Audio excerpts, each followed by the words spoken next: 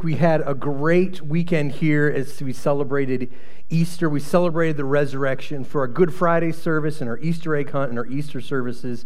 I just want to thank you guys for making that weekend so special and for joining us for that. And if this is your first time back, we're glad that you're here with us again, and we're excited that you have chosen to be here this morning. Last week, we took up a special offering for our Easter services. If you remember, we took up that offering, and 10% of that was going to go towards the alley. To provide ministry here for those who are in need in our community, meals during the week and recovery ministries, and just a way to connect with those who are often feeling the most down and the most out and struggling the most. And I want to thank you for being a church that rises to that challenge. You're going to see it on the screen. This is how much we received last week for our special offering, $6,694.78. Let's praise God for that. Yeah. I want to thank you for being a church that's living and giving generously. That's a phrase that we use around here to remind us that it's not just about our money, it's also about what we do with our time, our talent, and our treasures, our resources. There are ways that you can give, that you can partner with what's going on here at Seymour Christian. You'll see those up on the screen. We've got kind of we call them the old-fashioned ways of actually writing a check. My wife wrote a check this week to somebody, and she showed them to me, and I said, "What is that?" She goes, "It's our checkbook," and it's Star Wars checks. I didn't even know that we had a checkbook, to be honest. I've been so long. So some of us still write that way, so you can do that. You could drop it in the baskets we have back here. There's also outside on the way out, there's a little box on the door. You can put that. You could drop by the church office. Or if you want to give electronically, that's really easy at seymourchristian.com/give. Or once again, you can take that QR code with your phone right here, right now even, and just scan that. It'll take you right to the giving app, and you can securely give to the ministry that's going on here. So thank you for being part of what God is doing here in this community and also around the world. And what it's all about is not about getting numbers here for Easter. We love it when more people come. What it's really about is seeing people give their lives to Jesus. Amen? And yesterday we were able to do that. You'll see up here on the screen, Colton Wells gave his life to Jesus. He was baptized yesterday. So we want to just welcome Colton to the family of God. Yeah. Matt Hanks did that baptism. Colton is right now in our children's ministry area in the clubhouse, worshiping with his buddies there. So if you see Colton after, be sure to just congratulate him and help him know that he's not going through this alone. That there are those of us in this room, those of us part of the church family here walking together with him. So I want to thank you for that. Well, this morning we're starting a new series. You'll see up here on the screen called The Bible Doesn't Say That. There are all sorts of things that we often think the Bible says. Sometimes we're sure of it, that the Bible has to say this, and then we kind of find out, actually, that's not what the Bible says at all. So I want us to play a little game here this morning. I'm going to put some things up on the screen. You tell me if this is in the Bible or not. The first one, cleanliness is next to godliness. That sounds like it's from the Bible, right? No. That was said, people are not actually sure who says that. Originally, it might have been John Wesley in a sermon, but that's not from the Bible. Second one, a liar will not be believed even when he speaks the truth. Oh, that sounds like it's from Proverbs. How many of you think that's from the Bible? Yeah, nope, not from the Bible. That's from Aesop's Fables. What about this one? This too shall pass. Oh, that sounds super scriptural. No, that was actually said, a misquote of a scripture by Mike Ditka, as he was talking about losing a game, and it's not Gandalf either, that he said something different, but this too shall pass is not in the Bible. What about the next one? Make yourself bald and cut off your hair. One of us think that's from the Bible. Yes, it is. I heard an amen there. That must have been Dan Weaver. Micah chapter 1, verse 16, that's what that says. How about this one? Money is the root of all evil. Oh, come on, that is straight from... No, it's not. That is not, exactly. You guys know what it is. You'll see up here, the love of money. There's a difference there, a big difference. We're going to talk about that in a couple weeks. 1 Timothy chapter 6, verse 10. All right, the next one. A fool thinks he is wise, but a wise man knows himself a fool. Bible? Sounds like Proverb. Nope. Shakespeare. Yeah, but he did know his Bible. That's right. But that's a quote from Shakespeare. This was back in the day when there were giants in the land. That sounds more like Lord of the Rings, probably, doesn't it? Nope, that's the Bible. That's from Genesis chapter 6, verse 4. What about this one? God will not give you more than you can handle. Oh, that sounds so scriptural. No, that is not in the Bible. We're going to talk about that in a couple weeks as well. What about the next one? For there to be betrayal, there would first have to be trust. Nope, not the Bible. Katniss Everdeen from Hunger Games. It sounds like it's from the Bible, though, doesn't it? And then finally, God helps those who help themselves. Surely that is in the Bible, right? And we've quoted that. As the good book says, God helps those who help themselves. No, that is not in the Bible. That's actually what we're going to talk about this morning. God helps those who help themselves. We're teeing up this series here called The Bible Doesn't Say That. And there are all sorts of things that we often think the Bible says that it simply doesn't say. That last one, God helps those who help themselves. There was actually, many years ago, you might remember this, back when Jay Leno used to host The Tonight Show, he had a thing called Jaywalking, a segment where they would meet people on the street and they'd ask them questions. And he asked them, well, usually people just gave the dumbest answers. And you'd look at it and you'd go, I would never say that. And then when someone would ask you the questions, you might say the same thing. And Jay asked this group of people in and out of New York City to name one of the 10 Commandments. Could they name one of them? And you know which one was named more than any other of the 10 Commandments? This last one that we just read there. God helps those who help themselves. That was the number one answer given. 80% of people said that was one of the 10 Commandments. It was from the Bible. And you think, well, those people, they haven't been to church, they don't know. We're not much better. Barna did a survey and found that 50% of American Christians believe God helps those who help themselves is found in the Bible. But it's not, and there's a reason we're going to see why this morning. So where did that come from? Many people will attribute that phrase to Ben Franklin in his almanac that he wrote. But actually it dates back even further than that. Ben Franklin most likely got that saying from Aesop's Fables again.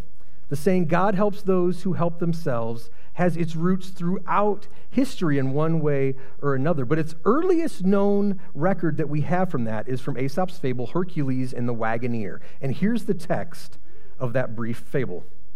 A wagoner was once driving a heavy load along a very muddy way. At last he came to a part of the road where the wheels sank halfway into the mire, and the more the horses pulled, the deeper sank the wheels. So the wagoner threw down his whip and knelt down and prayed to Hercules the strong. "Oh, Hercules, help me in my hour of distress." But Hercules appeared to him and said, "Man, don't sprawl there. Get up and put your shoulder to the wheel. The gods help those who help themselves." And so that's more likely where that phrase comes from. There's variations of it even found in the Quran. That if you would earn God's favor by helping yourself, he would look kindly on you.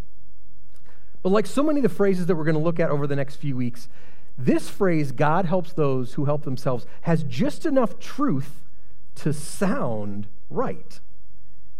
It sounds like it must be from the Bible. On the surface, it sounds right. And especially for us as Americans, right? This is such an American phrase. God helps those who help themselves. I can do it all. I'll pull myself up by my bootstraps, we might say. And there is some truth to this statement. It's often a statement that might be used, maybe you've said this to your kids before, to get them motivated to get out of bed and do something, or to do their chores, or whatever it might be. God helps those who help themselves. If you want God's help, you got to work. You got to do it. And there is, once again, some truth to every one of these statements that sound like they're from the Bible, but aren't. But it's not fully from the Bible. Now, the Bible does speak often about laziness. There's several scriptures that points to that. Proverbs chapter 19 says, laziness casts on one into a deep sleep, and a lazy person will suffer hunger. Or Proverbs 13:4 says, the slacker, I love that, the slacker craves yet has nothing, but the diligent is fully satisfied. So, of course, the Bible tells us we shouldn't be lazy. We have to get up out of bed, to work. We have to toil. We have to do those things. But it doesn't say God helps those who help themselves. I've mentioned this a few times over the past few months, how I need to get healthy. I've gained weight, and to be perfectly honest, it's gone beyond not just being able to fit in my clothes. It's affecting my life. It's affecting my movement. Now, I could pray, and I am, that God would help me. And you can pray, and I'd love you to pray for me, that God would help me. But I have to play a part in this, right? I can't just pray, God, I need to be healthy, make me healthy, and continue to not exercise, or continue to eat poorly and expect God to miraculously fix me. Because God has enabled me to get off of my own behind and work. And yes, it hurts. Parts of my body hurt that I didn't know could hurt. It's uncomfortable. But it's still possible for me to move. See, the reality is God can help me get healthy, but He's expecting me to participate. Imagine you come into my office and you say, Stephen, I really would like you and the church to pray for me that I can get a job. We say, oh man, we will join you in prayer, asking that God would provide just the right job for you. So we pray together. The whole church is praying for you to get a job. You come back in the office in a couple weeks, and we ask, how's it going? Did you get a job? And you say, I haven't gotten a job yet. So what are you doing? How's it going? And you say, well, I prayed and I asked God to give me a job. Well, did you fill out a resume? Did you fill out an application? Did you apply? Did you call any place and see? No, I just asked God to give me a job. That's not the way it works. You've probably heard that joke about the guy stuck on the roof and is praying for God to help. In case you're not, it's called the drowning man. And there's this guy that's stuck on his roof as a flood is coming up. And he's praying to God, God, please help me. I need your help. Save me. And so somebody comes by in a rowboat and says, hey, buddy, get in the rowboat. Come on. And the guy says, no. I prayed to God. He's going to save me. So the guy, okay, he just rows away. A couple minutes later, a guy in a speedboat comes in. Hey, buddy, come on, get on the boat. Come on, come to safety. The guy goes, no, I've prayed and asked God to save me. Go on. The guy goes, okay. Next, a helicopter flies by, lowers down a line and says, grab on, we can save you. And the guy goes, no. I've prayed to God. I've asked Him to save me. It's okay. And of course, the guy drowns and he dies. And he asks the good Lord in heaven, God, I prayed to you. I asked you to save me. Why didn't you save me? And God says, I sent a rowboat, and I sent a speedboat, and I sent a helicopter. What more do you want? See, the reality is God will not do for you what He's enabled you to do. God will not do for you what He's enabled you to do. There is a nugget. This is the nugget of truth that's in this statement, God helps those who help themselves. You can't just sit by and expect God to do things for you that He's enabled you to do, to participate in. But He will work with you. He's going to work with me to get healthy. But He isn't just going to fix it for me. He will work with you to do what He has enabled you to do. 1 Corinthians 15:10 says, by the grace of God I am what I am, and His grace to me was not without effect. No, this is Paul speaking. He says, I worked harder than all of them, yet not I, but the grace of God that was working within me. So what's the problem with this phrase, God helps those who help themselves? It might not be in the Bible, but it does teach a partial biblical truth, right? Well, if you simply and solely mean that God will enable you to participate in His good works, then yes, there's nothing wrong with that statement. But the problem with the phrase, God helps those who help themselves, is that it breeds two things, both of which are dangerous, and both of which distort our understanding of who God is and who we are. The first problem with that phrase, God helps those who help themselves, is it breeds pride. Pride in yourself. We become our first source of help and strength. And this is the American way, right? To pull yourself up by your bootstraps, to do it, to make your way, to go out there and make it happen. If you head out to any bookstore or look at some of the Amazon bestseller lists, the self-help and motivation books are often the largest, best-selling section. We as a culture are obsessed with making it on our own, taking what's ours. And while it's not bad to be self-motivated, and it's certainly not wrong to apply yourself, and as we saw, the Bible does often speak against laziness. When we become our first source of strength, we're training ourselves to think that it's all about what we do. It's all about us. And this fuels what's often called a works-based relationship with God, or I call it transactional Christianity. I do these things, and then God, you're going to give me this. I go to church, and you give me fill in the blank, whatever it is that you need. I pray, you do this. I give money, you do this. And it gets us thinking that we have earned the grace and the gifts of God. This drives for self-sufficiency. That becomes the lens in which we view everything in our world. And we might joke and say, well, I knew that God helps those who help themselves isn't in the Bible, but so many of us choose to live that way. Jesus warned us about this in a familiar parable he shared about a religious man and a tax collector. I'm going to read it for you. It's not going to be up here on the screen, but if you want to follow along, it's from Luke chapter 18. Starting in verse 9, he said, "To some who were confident in their own righteousness, who were helping themselves, and looked down on everyone else, Jesus told this parable. 2 men went up to the temple to pray, one a Pharisee and one a tax collector. The Pharisee stood by himself and prayed, 'God, thank you that I am not like other people, robbers, evildoers, adulterers, or even like this tax collector. I fast twice a week and give 1/10 of all I get.' But the tax collector stood at a distance. He would not even look up to heaven, but beat his breast and said, 'God, have mercy on me, a sinner.' I tell you, this man, rather than the other, went home justified before God.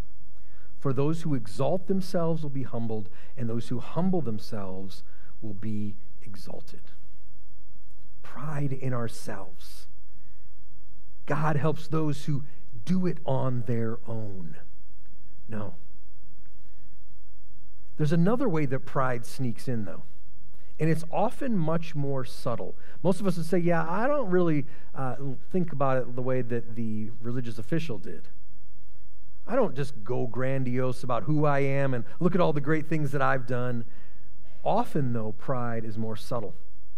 See, when we become our first source of strength, we don't just take credit for the good that we do. We let pride take over in other ways as well.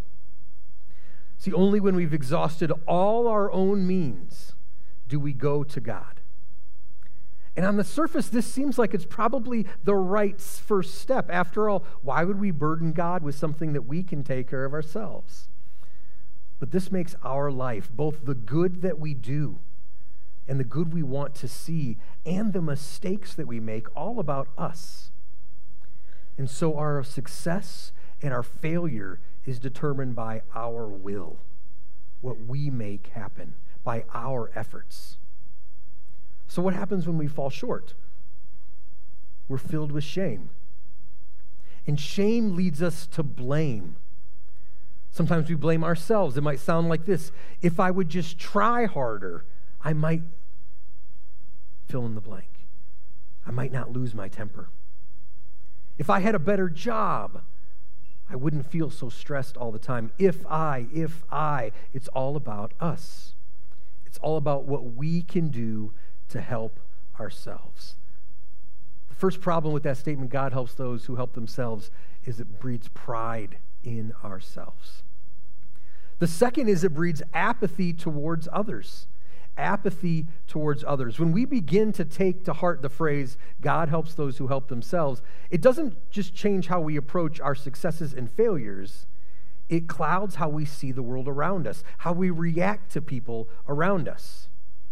It grows apathy towards others. I mean, have you ever looked at the situation of someone that you saw holding a sign on a street corner, literally begging for help, and thought, well, if they just get a job instead of standing there? or really any other phrase that begins with, if they just. Again, it's not only wise but biblical to not be lazy. But time and time again, we see in Scripture that God is most concerned with people who can't help themselves. Proverbs 21:13 says, whoever shuts their eyes or their ears to the cry of the poor will also cry out and not be answered. Leviticus 19:9 says this, when you reap the harvest of your land, do not reap to the very edges of your field or gather the gleanings of your harvest. Do not go over the vineyard a second time or pick up the grapes that have fallen. Leave them for the poor and the foreigner. I am the Lord your God. God cares and wants us to care about those who can't help themselves. James chapter 1:27 says, pure and genuine religion in the sight of God the Father means caring for orphans and widows in their distress and refusing to let the world corrupt you. Caring for those that can't help themselves. See, when we live out of pride in what we've done or apathy towards those who can't help themselves, we miss a key component to life in the kingdom of God. Remember this last series, we talked about what it means to live in the upside-down kingdom of God. And when we live out of pride, I will help myself, or apathy towards those who can't help themselves, we miss out on this key characteristic of the kingdom, and that's community. Community with God and each other, caring for one another. I'm going to read some of these passages real quick, so they're not going to be on the screen, but Galatians 6:2 says, bear one another's burdens, and so fulfill the law of Christ. 1 John 3 says, but if anyone has the world's goods and see his brother in need, yet closes his heart against them, how does God's love abide in him? Little children, let us not love in word or talk, but in deed and in truth. Philippians 2:4 says, let each of you look out not for his own interests, but also the interests of others. See, when we close ourselves off from giving and receiving help, we close ourselves off from experiencing community. This is hard for so many of us, to admit that we need help, that we can't do it on our own. And I don't want to just feed a stereotype, but guys, this really applies to us a lot of the times. We don't want to appear weak. Because if we need help, help from each other, help from the Savior, we must be weak, right? And we can't be weak. But here's the reality. God helps those who help themselves? No, because we can't help ourselves. We can't help ourselves. This is the message of the cross. Ephesians 2, as for you, you were dead. This is me and you, all of us. We were dead in our transgressions and sins. For it is by grace you have been saved, through faith. This is not from yourselves. It is a gift of God, not by works, so that no one can boast. You have nothing to do with that. 2 Corinthians 3, such confidence we have through Christ before God. Not that we are competent in ourselves to claim anything for ourselves, but our competence comes from God. From pulling myself up by my bootstraps? From trying real hard? From faking it till we make it? No, it comes from God. John 15:5 says, I am the vine and you are the branches. If you remain in me and I in you, you will bear much fruit.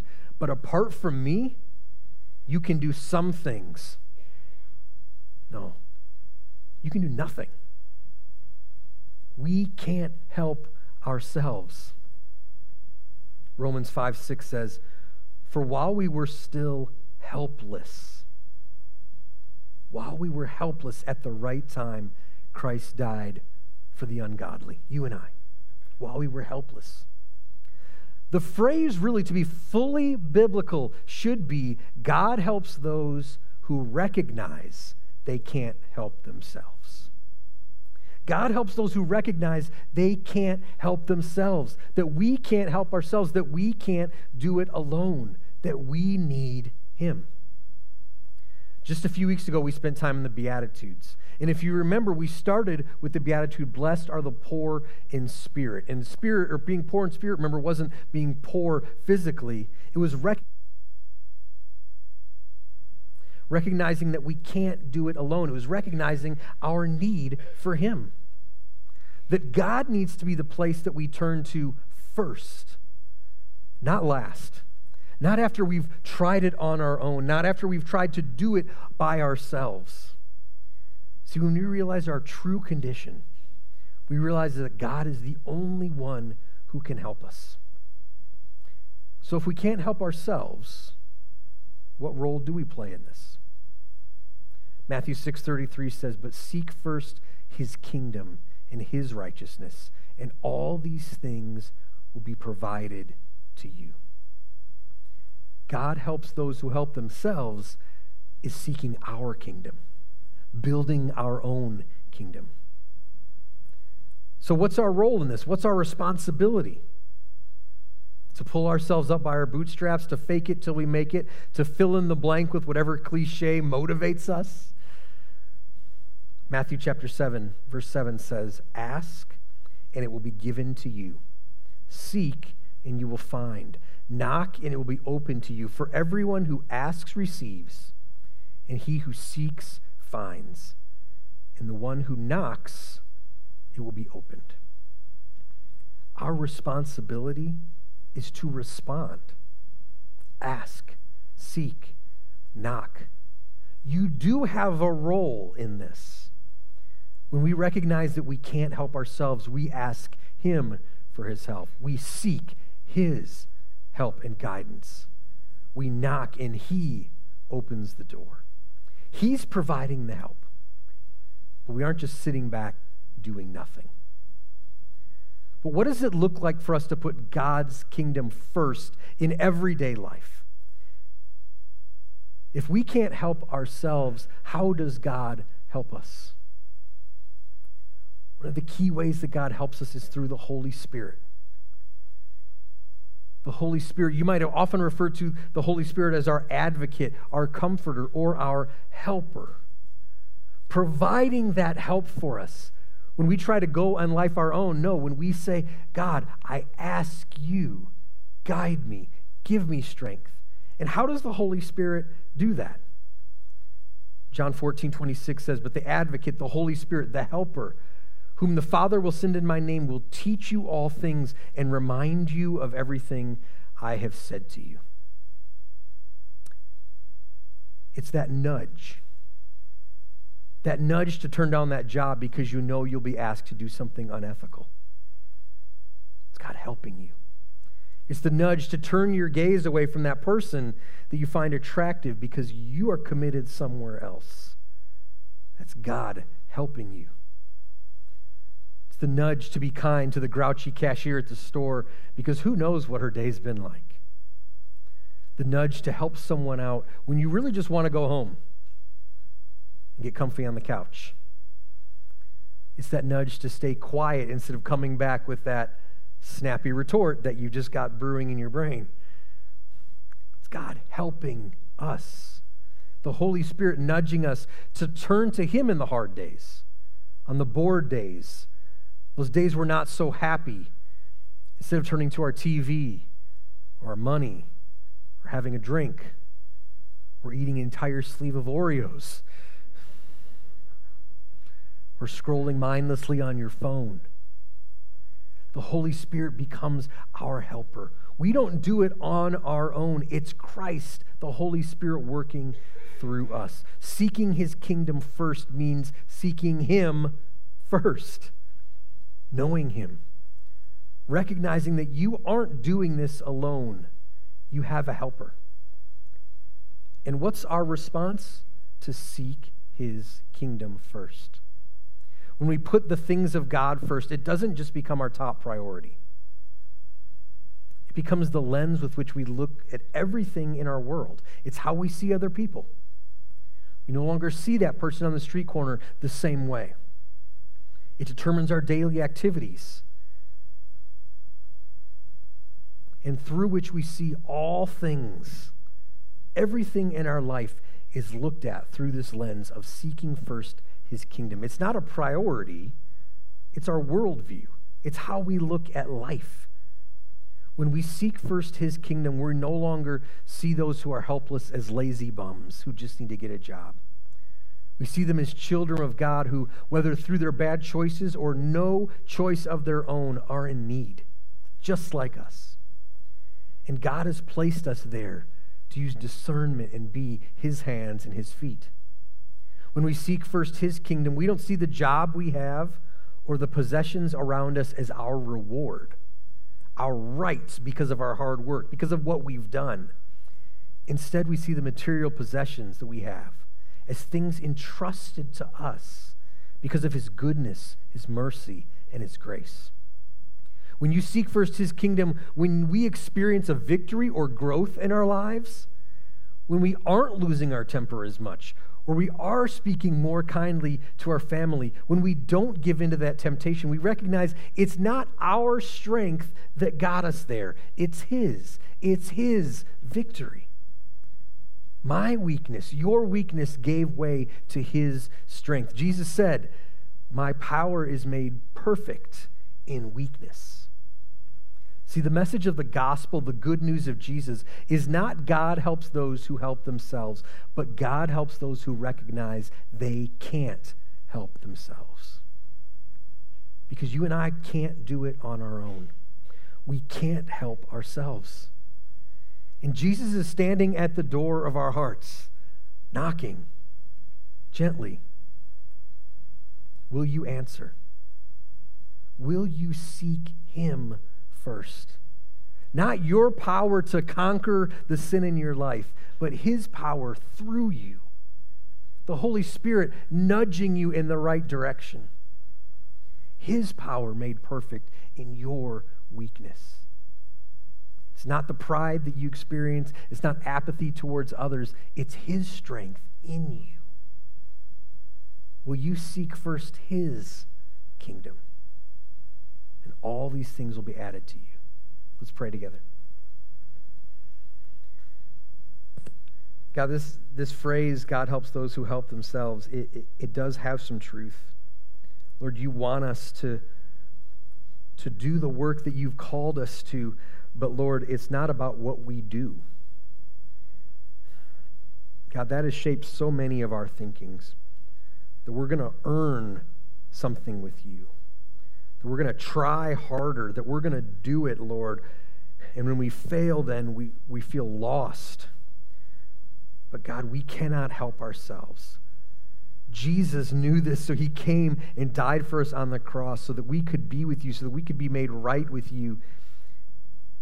When he ascended up into heaven, he sent the Holy Spirit to us to be our helper so that we know that we are not going through it alone. We have your Spirit guiding us, empowering us, not our own, Lord, our own strength, but your strength. God, forgive us for the times that we take matters in our own hands, that we think that it's about what we have done. Help us to recognize it's never about us. It's always about seeking first your kingdom. God, help us to let go of that pride that builds us up but also tears us down as we look at the failures in our life and try to own them on our own. Oh God, you have empowered us to live for your glory. God, forgive us for the times that we have been apathetic to those around us, thinking if they would just change these things in their life, then things would be all right. God, we don't know everyone's story. Help us to be people who are serving those around us. Help us to be a community where we lean on each other, where each of us, Lord, knows that we're not alone. We have each other and we have you. God, may we seek first your kingdom. May we recognize that we can't help ourselves, but praise God, you can, you have, you will help us. In the name of Jesus we pray. Amen.